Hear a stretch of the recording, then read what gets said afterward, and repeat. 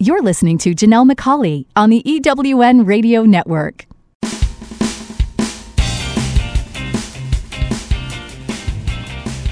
This is Turn Knowledge to Profit, where entrepreneurs like you find the insights, experience, and tools they need to earn more, make a bigger impact in the world, and create the freedom to live a life others only dream of. Now, here are your hosts for Turn Knowledge to Profit, entrepreneurs, speakers, and authors, Janelle and Michael McCauley.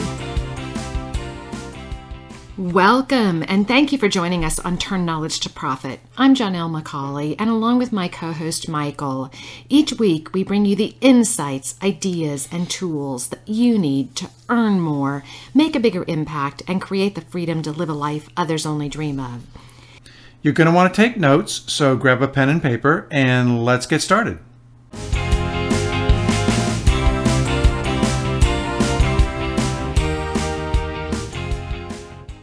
This week in our Business Builder segment, Michael and I will be talking about why your stage introduction is so important and how you can make a great first impression when you're speaking on stage. That's up in a bit, but first up, it's our success interview. And today we're talking with founder and CEO of RXER Communications, Arvizu. Anne started her company to address a challenge for small and mid-sized biotech companies, helping them create medical communication systems that ensure the right patients get the right drugs at the right time. I'm really looking forward to our conversation with Anne about her company, her mission, and what she sees for the future. Welcome, Anne. Thank you, Janelle. It's a pleasure to be here. I'm looking forward to our conversation, and I love to start each of these conversations by asking our guests just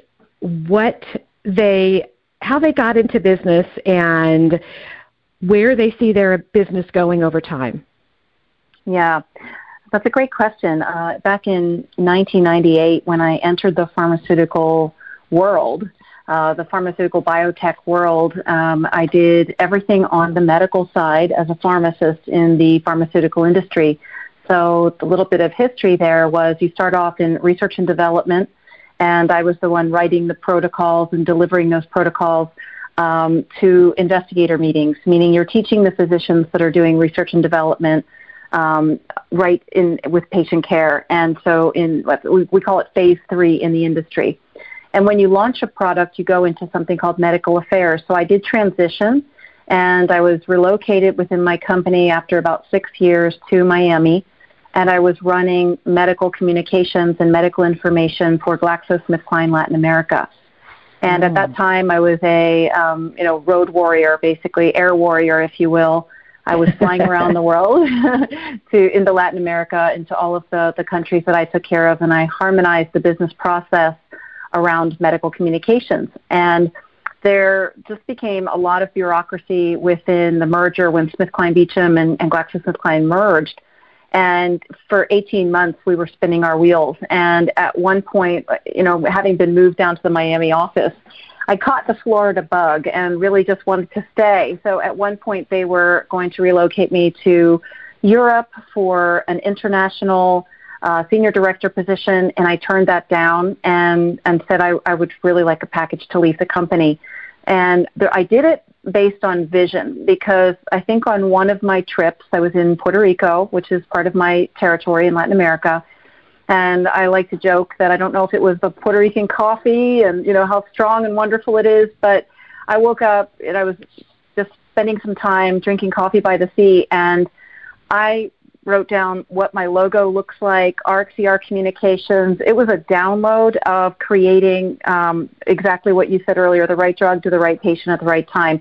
I wanted to create a medical communications strategy business that is part medical affairs support for the industry, as well as my own drug information contact center, as well as the consulting to show other companies that are smaller, not quite so big, who've also gone through transition, how to do things better. So really it did start on a vision, but that vision was back in 2002, and I didn't have the opportunity to affect the vision until things fell apart in that job, and I was getting married in 2004, and that's when I started the company. It's interesting because so often entrepreneurs get that flash of what a business is going to be, and they see it. And I love when you say you were literally sitting and having coffee by the sea. I get that vision of a lifestyle, and I can see how you didn't want to give that up and go back to living on an airplane. That was actually on a business trip, and I was headed into an office, but it was in Puerto Rico at a client site, and I had gotten up early just to, but still, it was a good place to be on a business trip. So yes, yeah, the Caribbean lifestyle does eke into your soul. I know. We just got back from a Caribbean cruise, so I absolutely get that. I have lots of pictures of the water and being there, and I just I love it. That's where I go to rejuvenate. So I absolutely understand that. So, you took this and I really love what you created. And I think so often entrepreneurs they know that there's a gap, they know that there's a need, but it's hard to give up their day job, as I would call it. Sometimes you get the opportunity to make a shift.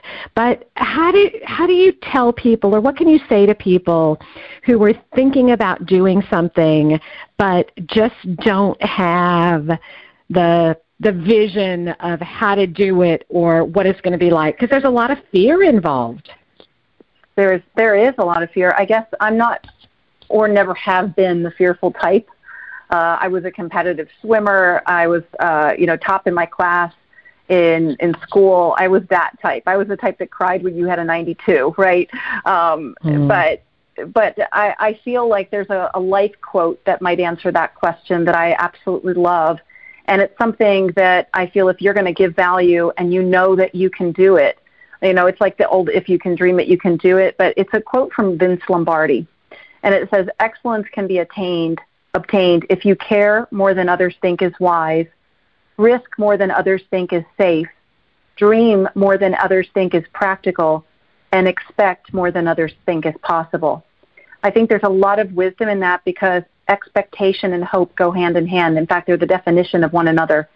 And I just saw something that was going to be better than the industry that I came from, and I was already an expert.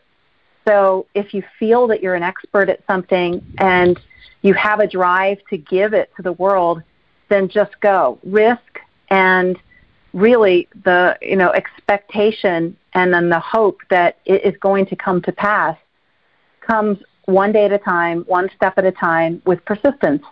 And you've started a podcast that is at over 80,000 or 100,000 downloads, and that started with the first one. It takes the first step. So persistence, right. And then that one little shift to say, I'm stepping out to do this. So I didn't know what I was doing the first day I created the company, but I knew it was fun, and I knew it was creative. So, if it's not fun, pack it up and go home. If you lose your passion, then you'll lose your edge. But if you can keep it fun and keep your passion focused, you can do anything you set your mind to. I love that. I love that, if you lose your passion, you lose your edge. I think that it's really important. Passion is a key, and it's really key to being successful in business. I love that you took something when you were talking about ensuring that the right patient has the right drugs at the right time. I would imagine with something like that, and a lot of entrepreneurs, when they've got an idea, it's to fix something that's out there or make something better. Did you come up against any roadblocks? Because you're up against, drug companies trying to sell drugs and people that are trying to have their agenda and things they're trying to get out there, but you're trying to do the right thing for what people need, patient advocate, which we really need that. Yeah, it is total patient advocacy. It is something that is needed, and it was needed as a service company. So I created it as a service company. So I didn't, because service was my primary goal, and knowing what the industry needs but can't do internally, that's where my niche fell. And you mentioned that drug companies need to sell drugs. Well, let's just take any pharmaceutical company. Let's just say, Joe Schmo Pharmaceuticals. They have the sales and marketing portion for the products that are out on the market, but they also have the research and development portion, which includes a part called medical affairs. And medical affairs is the most highly regulated medical part of the company. We're the unsung heroes kind of the industry, and we're also the police force of the industry, because we're the ones that really, from the inside, you're building patient advocacy, you're training the sales reps, you're training the MSLs in the field who are medical science liaisons, and internally the medical functions like medical information and medical communications. That's where the patients call in, and you're talking straight to them. So creating an external source for the companies that didn't have it was immediately successful. What I didn't have, and what my biggest challenge was, so I was an expert, but I wasn't really a business person. I mean, I knew business, but I didn't know how to run and operate a business. I never wrote a business plan out. And now, fast forward 20 years later, that's what I'm doing for every one of my clients. I create frameworks and business plans for them and their departments within the company, and I help them become entrepreneurial executives so that they think like creators. So how did you overcome not having those skills, not knowing how to do that? Because there are a lot of businesses that are they're listening to this saying, that's me, and I don't know how to get to where I need to go. So what advice would you give them? Wow. I never stopped learning. I could take every bit of advice around me to learn business. I jumped into every Tony Robbins, different his events that I could get into that would motivate me to think and put some structure to what I was trying to accomplish. Now he has something like Business Mastery, which is, boy, I needed that 20 years ago. That was so great. Those types of things, like I've never stopped growing, learning, and evolving what I know about business, and I make it a point to know my customers' business better than they do. I like that. I think that oftentimes we think that there's one model that will fit, and I can imagine when you go in, there's probably some similarities, but there are probably some key things that are different that really differentiate the businesses. Is that correct? Yes, absolutely. There's no one-size-fits-all in terms of a business model for if you're creating a framework for a particular department. And so that's what we do. That's basically, if you will, call it my product, right? I'm bringing them information, I'm bringing them consulting, and I'm bringing them a leadership edge that they don't have in their current company. So, something important to note there is knowing who your ideal client is. Not every pharmaceutical company out there or biotech company are my ideal client. As you mentioned earlier, I focus and I target in a niche, right, within medical information, medical communications, within medical affairs, out of those three big buckets. And I also focus on the mid-sized company and the small company. And I remember when I was rebranding my website and the logo and everything a couple years ago, and my branding person said to me, really just niche it down, keep niching it down, niche it down. And he's like, okay, what's medical affairs? That encompasses MedInfo and MedCom? And I said, yes. And he's like, okay, just go pick one. And I was like, okay, that's scary. But you never want to go out there and be jack of all trades and master of none. So what happens is when you niche down, something magical happens. You get the client, then they see that you know other things, then they hire you for other things. I think that's really true, and I think a lot of people do think they've got to be all things to all people, and that then they'll attract their clients. But what happens when you do niche down, which I love the way you say that, is that you attract your ideal client and you repel those clients that aren't really a good fit. So you end up attracting more of the clients that you love to work with and that you can really add value to and really make a big difference. Those are the ones that are going to be your raving fans.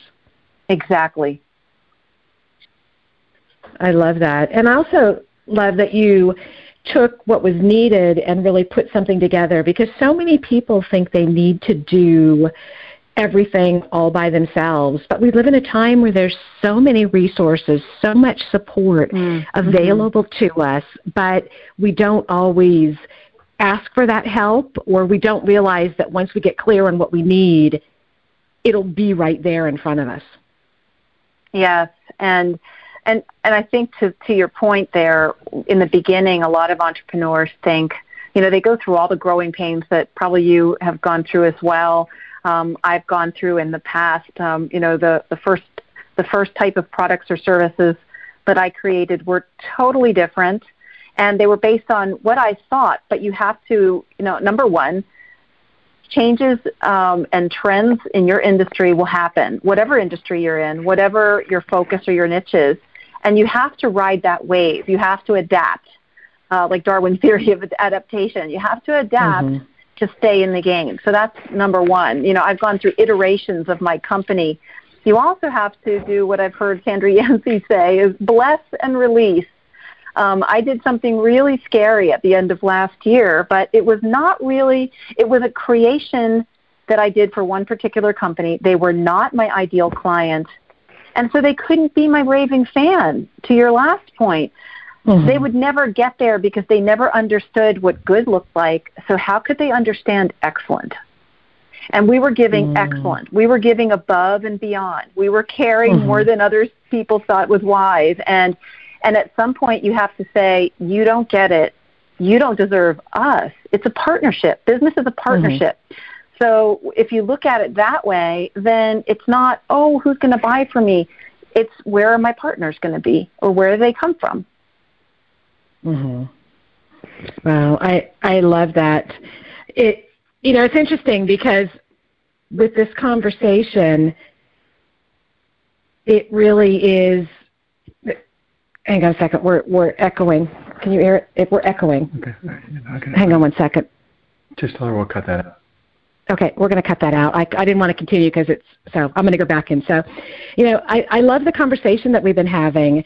It really sounds like in so many ways that you and I have talked about this whole conversation already, which we haven't, because we're actually in the process of finalizing our book, Turn Knowledge to Profit, the six secrets of successful speakers, coaches, and authors. And it's interesting because so many of the things that you've mentioned are the basic principles that we've talked about. And I love seeing that happen where, there are core principles in being successful in a business. We need to take a real quick break, but when we come back, I want to continue the conversation.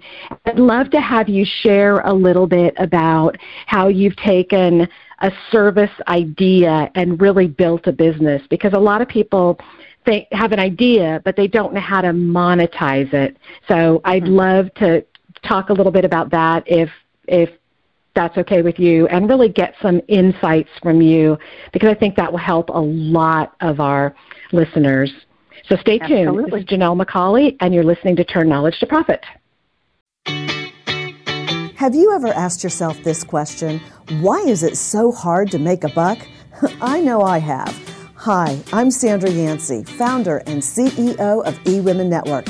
What I have discovered after going from the brink of bankruptcy to running a multi-million-dollar award-winning business is this: you can't build $1 million dream hanging around minimum wage mindsets. My mission is 1 million women entrepreneurs generating $1 million in annual revenue. So here's what I've done. I've created the mother of all entrepreneur success programs that you can access online on your time. It's called Monetize Me Now. It's a 7-module online course that is 100% my success formula, covering mindset, mission, management, motivation, marketing, and measure. Come on, take my hand and I'll show you the way to learn to earn flowing revenue for your business. Visit monetizemenow.com for details.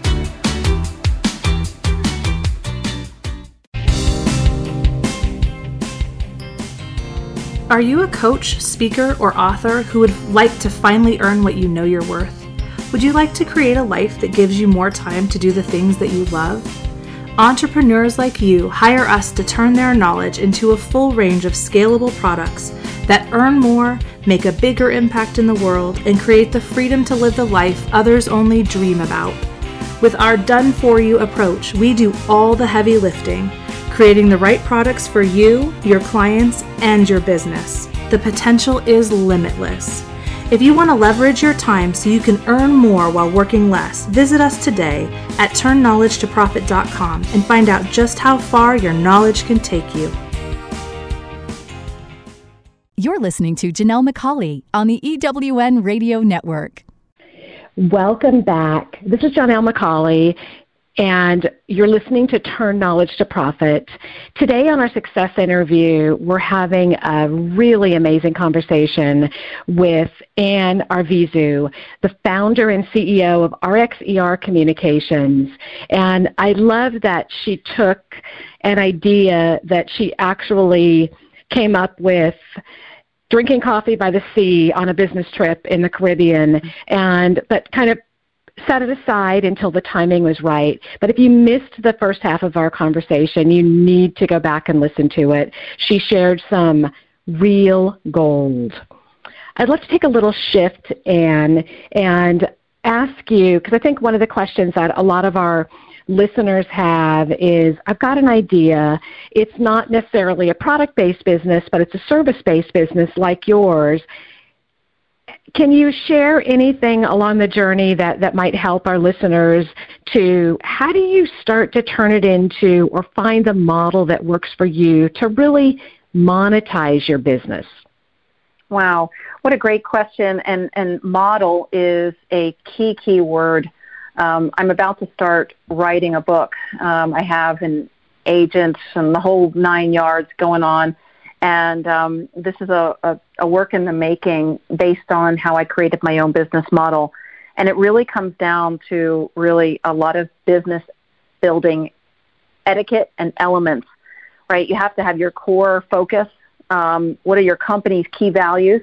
What are you doing this for? Who is your clients? Are they the thing that's at the center of all you do? So, for example, in the pharmaceutical industry and what we do in biotech, the patient is at the center of all we do. And if we keep them as our center point and focus, then whatever shifts around you, whether it's budget or trends in the industry or disruptors or the time wasters and time stealers that technology can sometimes present, or advances in technology with AI and things like that are affecting our industry, you can still keep your focus, and therefore you can keep your goals and your initiatives focused. Number two would be, once you have your goals and they're aligned with your core purpose, then I would tell people, what are you doing to execute? Do you have a plan? Do you have governance over that? Do you have partnerships? Do you have infrastructure? How are you actually going to model it? Like, are you creating a product? So who are your stakeholders? Who are your partners? Are you, like, if you're turning knowledge into profit, are you getting the word out? And who are you getting the word out to? How? Are you sitting behind a computer? I think for me, a key is I go to congresses all the time. Once a year, I volunteer for the Drug Information Association, so it's a big initiative, and I go speak. So you could probably see that on my LinkedIn, Arvizu. Mm-hmm. I go speak, and I make sure people see me as an expert for what I'm speaking, and for me, it's globalization of the type of things we do in medical affairs. And I also, I just go out, and I used to try and, okay, I can do this for you, or if you have this. I used to try and sell myself or the company, and I don't think that works. Now I just build relationships. And like Bob Berg has written in one of his books, that people do business with people that they know, mm-hmm. like, and trust, and refer business to. So that's really important. That if I go out and I make great relationships and people see, they pop on my website, maybe 2 years later, they're going to come back. And then in the meantime, number three is I stay focused on the fact, and really it goes back to me and my faith and my belief that work is always going to come to me. I'm never going to be without. And there's more work than I can possibly handle in the world. So having mm-hmm. an abundance mindset, an abundance mentality, that my clients are out there, they're waiting for me. And they want to do business with me, or at least someone I've trained on my team, then that's how I've built $1 million company.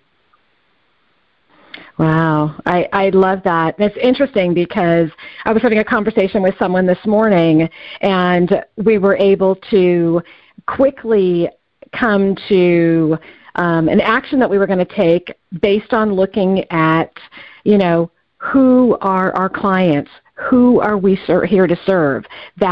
So we were able to quickly take the emotions out of the conversation and really look at what was our core function, what were we really trying to achieve? And I think that is so important. And I agree, too, with the abundance. I'm doing things today that I would never be doing. But, people always say, well, if I tell someone an idea or if I share or give, then I'm not going to be able to do it. But I believe we all do it in our own unique way. And just because I give something to someone, it doesn't take anything away from me. It actually opens me up to actually receive things that I never I'm not, what I'm doing today, I never would have envisioned I'd be doing. But it's because I helped people, I gave, I did things, and so many doors opened up. And that's what I would love people to really understand. Yes. And giving is receiving. It really is 100% true. It is. And I think it's so important for people to have that abundance mindset, that giving mindset. I think so many people do come from that, mindset of scarcity, and it really holds people back. There's a quote that said, if someone offers you an opportunity, say yes, and then figure it out later. And exactly. To be honest, that's how we, you mentioned in the first part of our conversation, that's what we did with the podcast. We said our first show is airing on a particular date. And you know what? It's 4 years later, and I never would have thought. And we're about 110,000 downloads. We've had an impact, and we've had a reach. And when we started thinking about how are we going to get started, we had no idea. It was a learning process, and you get better over time. But we've learned that you got to put a stake in the sand and say, okay, I'm moving forward. I'm not going backwards anymore. I'm moving forward. I know it's going to work out. And guess what? It all comes together the way it's supposed to. I love that, Janelle.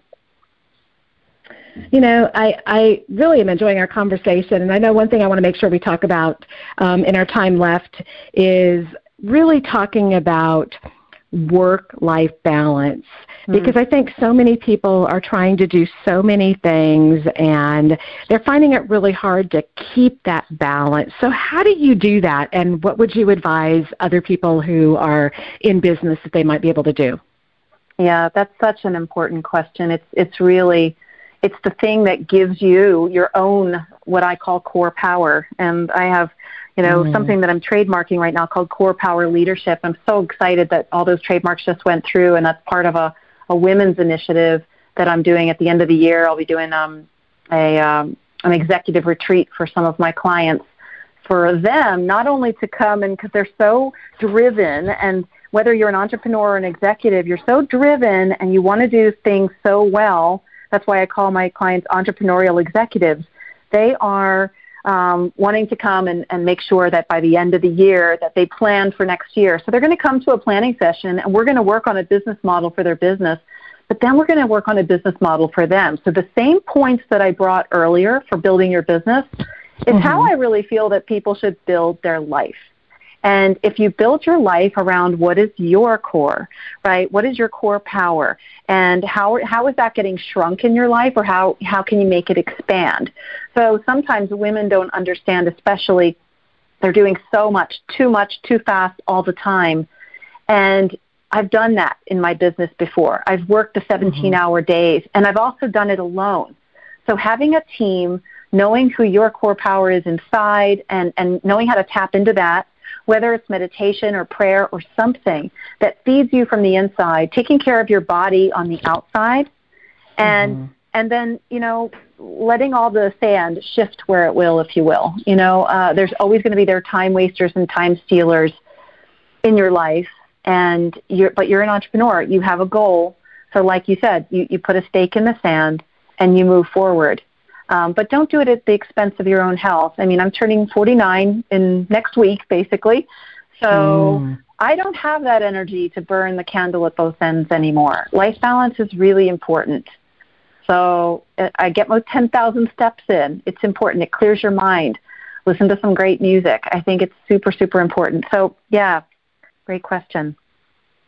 It really is. And as someone who's in their early 60s, I get it, because the older you get, you just, your stamina changes, but I don't feel like I'm that age. So I know I've got a lot to do. I mean, I've got at least 25, 30 years worth of things to do. So I need to take care of myself, because I've got to take care of my body. And, I struggle with that. How do you find that balance? There's so many things to do, and the more your business grows, the more you do things, there's more people that need something. So for me, it's been really important to look and say, and Sandra Yancey is really good, and she's really kind of pounded this in, do the things that only you can do, and look and see who else can help you. How can you delegate? How can you do that? Because you can't do it all and do it all well. Right. You need the right team around you. You need to invest, right? That's something that I think early on, you try to maybe go a little cheap or something when you're just getting started, and that never works. You'll end up redoing, and then learning, I need to invest wisely in the right partners, and then really be intuitive about who those right partners, who those right employees are. Someone, that wrote a book a long time ago and said, do you manage tough or do you hire smart? Hire smart. Be intuitive about your hiring and make sure that you make good hires of excellent people that when you delegate, to Sandra's point and your point today, that it's going to be done well, and let it go.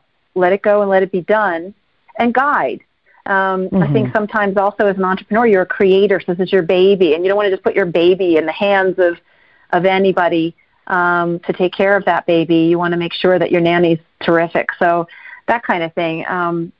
If you treat your baby like that and know that they're going to be in good hands because you've hired well or partnered well or have great vendors, then that can send you so far, so fast. I love that. And you've shared so much with us today, and I know we could have another conversation and continue it. And I'm excited to see when your book comes out, and I love the your core power leadership and what you're creating for women, because I think it's really important for women to know that there's resources, there's opportunities. If they're willing to invest in themselves, if they really are committed to being successful, there's so much out there. So how can our listeners connect with you and learn more about you? Oh, thanks. They can connect with me on LinkedIn. I love to get linked in with anybody who is part of our network. And number two, my website is RXER Communications. I don't know how helpful that will be to anybody unless they're in the biotech world, but later this year I'll have AnnArvizu.com and CorePowerLeadership.com come out as well. Okay, perfect. And if you're looking for Ann on LinkedIn, it's ANNE, and Arvizu is ARVIZU. So you can find her and get connected. So thank you very much, and we'll have your name, and it'll be spelled out too on our Turn Knowledge to Profit podcast page, so they can find you. So as we end our time together here, Ann, what's one tip that you can give our listeners, or one piece of advice that they can take and just implement immediately to really start getting some traction and momentum? Oh, gosh, be yourself. Be yourself. Don't compare yourself to anybody else or you'll go crazy. I remember earlier on thinking, are there other medical communications companies out there? And then you look at their website, and this happens with coaches all the time, or people that do information products. Well, my website's not only this and it's that, and it's, then you think about what you don't have, rather than the fact that you have a website out there and that you're already doing something, you're taking steps, and just build it. There's that saying of humble beginnings. Never feel bad about your humble beginnings, and just build from there. Be persistent, keep going, and be yourself, because you are enough. I love that. You've shared so much with us today, and I just thank you for your time and taking time out of your busy schedule to share some wisdom with us. Thank you, Janelle. Thank you for having me. It's a real pleasure. Oh, my pleasure. We need to take another real quick break, and when we come back, it's our Business Builder, so stay tuned. This is Janelle McCauley, and you're listening to Turn Knowledge to Profit. I'm looking for a certain kind of woman, and I think you know her. She's an entrepreneur that is highly connected, successful, significant in her own industry, and considered the go-to woman in her community. She's received so much from so many women in business, she's ready to give back to others on their journey, lifting as she climbs. Hi, this is Sandra Yancey, and I'm the founder and CEO of eWomen Network. I'm looking to connect with the woman I've just described who lives in your community so that we might have a conversation about how eWomen Network's proven success system can provide her a platform to elevate her success and ability to support women in business.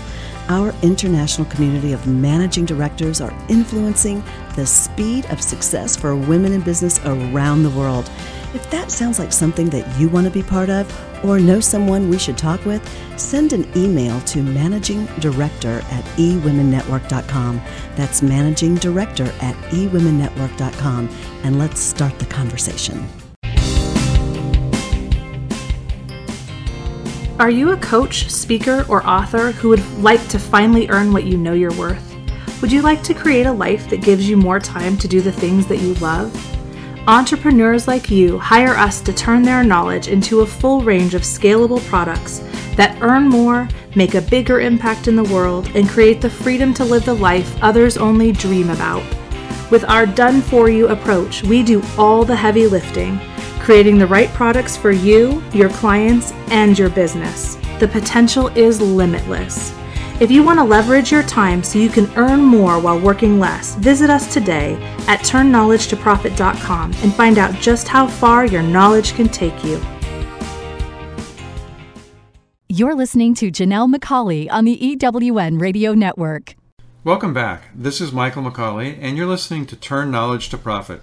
As always, I'm here with Janelle, and in our Business Builder segment, we're going to talk about creating a killer stage intro. And I know this is a conversation we recently had. And why do you think this is so important? Well, you know, there's that famous quote that you never have a second chance to make a first impression. And you have to think of your stage intro as your first impression. Even though you're not talking, it's someone else talking for you. It's still the first impression the audience has of you. And it really sets the context for what they're going to think about you, how they're going to perceive your presentation, and whether they really are going to engage with you. Well, it's interesting because you and I have seen recently a couple speakers have come in with their own 90-second video introduction versus running the risk of having someone else introduce them. So what would you suggest that a good stage introduction include? Well, first, you want it to create interest in your talk. So it seems a little bit counterintuitive. They're introducing you, but you want it to create some interest. So if you have a great title, they talk a little bit about that. And then second, you want it to establish your credibility with the audience. So, you want to make sure that they know you're credible, that when you take the stage, they want to listen to you because you really do know what you're talking about. You've lived it, you've done it. You're somebody that really needs to be listened to and really absorbed. No, I agree. And one of the challenges people have when you're getting someone to introduce you is who should do it. Sometimes it's the event organizer. And at an event I was recently at, people were going back and forth because I saw the background. Should I introduce him? Should you introduce him? Should someone else introduce him? And you really want it to be someone who's comfortable from the front of the room. You want it to be someone who can read well.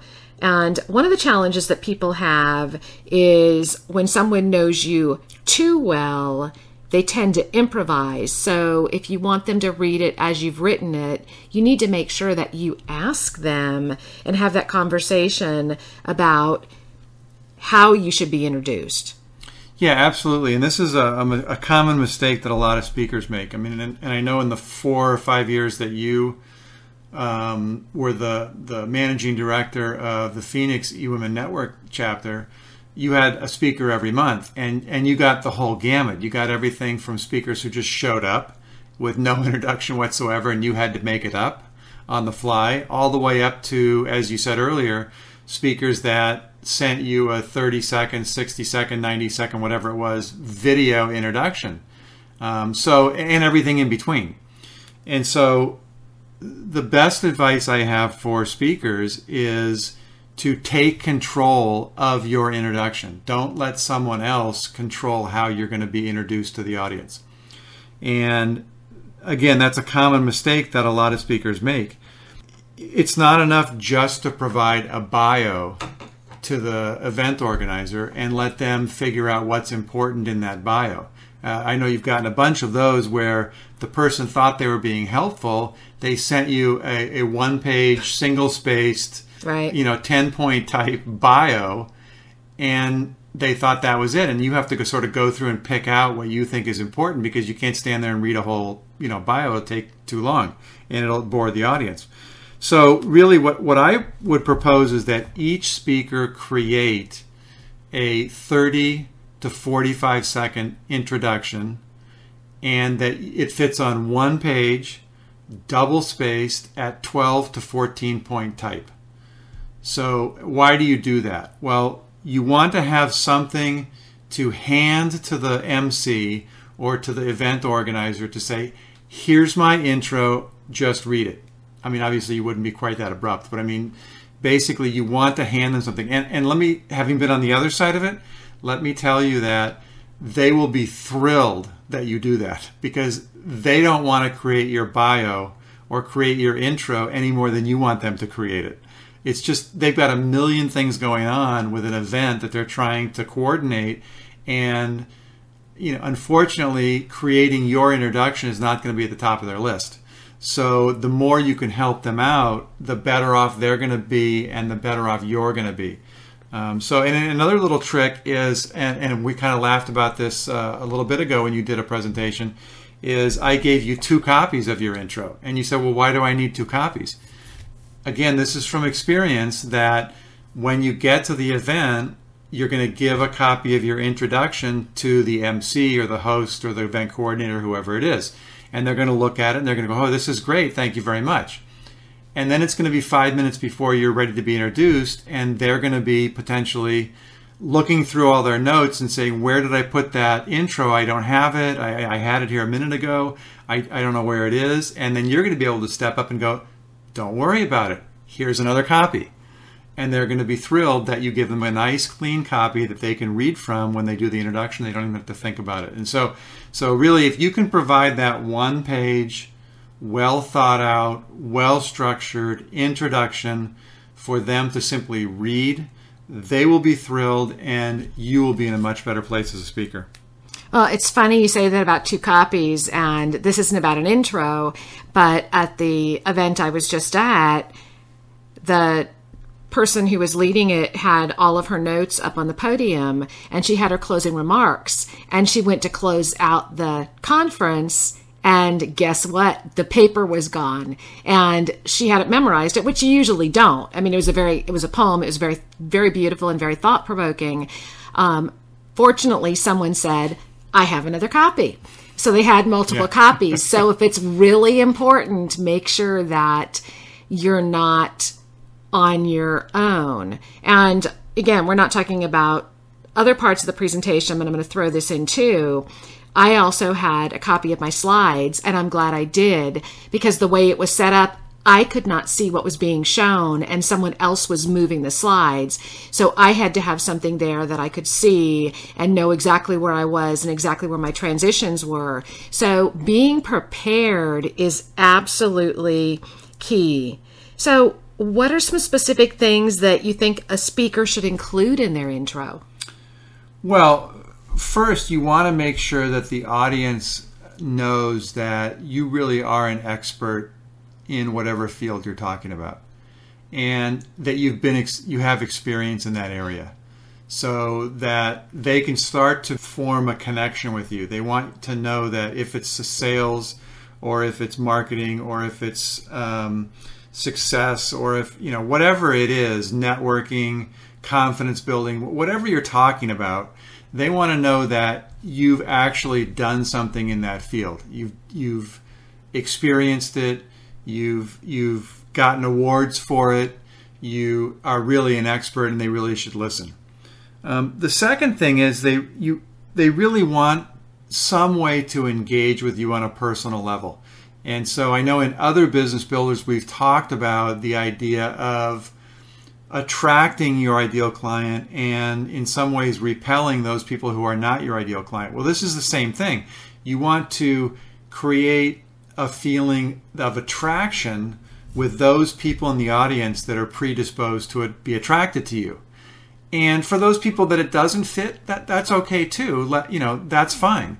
But you want to provide a story. I know when we do your introduction, we always have a little bit about the businesses you founded, the organizations you've been with, some of the awards that you've gotten, etc., so that people can start to feel like, oh, well, this could be me, or it's interesting, I've thought about that organization, or I founded a business myself, or I've been in that same situation before, or they want those kinds of feelings about you as a presenter so that you can engage them. I think it is so important. And I know another thing that you do, which is really important, is having bios and introductions at different lengths. Can you just real quickly share the standard lengths that you like to see? And I know as a radio show host, when we're asking for people about their information, we're asking for those bios. So if you have them written, you can just pull, plug and play rather than having to recreate every time. Yeah, absolutely. So what we did was, for each of us, we created multiple bios. So one, I think, is 50 words, one is 100 words, and one is 250 words. Because different events, different organizing groups, they ask for different kinds of bios. They want to put it in a program, or they want to do something else with it. So what I do, the easiest way to do it is I write the 250 word one first, and then I just cut out some things to get down to 100, and then I cut some more things to get down to 50. So now you have 3 nice lengths of bio. And so again, I would not provide that as your introduction. That's a little different, but you certainly can create the introduction from that bio. You want to pull out some of the things that are most important and organize them into a way that they can be presented in 30, 60 seconds at the most. The other piece of advice that I would give to folks in terms of their intro is also think about that first slide that you have in your presentation, because it's likely that while the MC or whoever it is reading your introduction, that slide is going to be up on the screen. And that's really expensive real estate. You don't want to waste it on a nice picture of you and your name, or the name of the presentation, because everybody already knows what the presentation's about. You want to have some really engaging, really interesting slide that captures people's attention while your intro is being read. I'm a big proponent of always putting a quote on that slide so that people are starting to read your slides and listening to your introduction at the same time. They're starting to get the feeling that this is going to be content rich, this is going to be interesting, I got to sit on the edge of my seat and really pay attention. And I know you use quotes all the time, and I know recently we shared on our Turn Knowledge to Profit Facebook page some links to some quotes. So I invite everyone to go to Turn Knowledge to Profit on Facebook and check that out. And also, you share some great tips and information today. So share what you loved about today's conversation on Turn Knowledge to Profit, and let's continue the conversation. This has really been a great conversation. I want to thank all of you for joining us today on Turn Knowledge to Profit. Again, I want to remind you to visit our Turn Knowledge to Profit page on Facebook and share your questions, your insights, and your ahas. and also share one action you're going to take in the next week to turn your knowledge into profit. If you have an idea for a future show, be sure to email me at michael@tk2p.com. That's michael@tk2p.com. Have a wonderful and profitable week. Turn knowledge to profit, where entrepreneurs like you find the insights, experience, and tools they need to earn more, make a bigger impact in the world, and create the freedom to live a life others only dream about. Join us each Thursday at 7 p.m. Eastern, 4 p.m. Pacific Time on the EWN Radio Network. To download this week's show, listen to past shows, or learn how to be a guest on the show, visit turnknowledgetoprofit.com. Past shows are also available at ewnradionetwork.com and through iTunes and Stitcher. Until next time, remember, great companies are built around great products. Leverage your knowledge to live the life of your dreams. Let's continue the conversation and turn your knowledge into profits.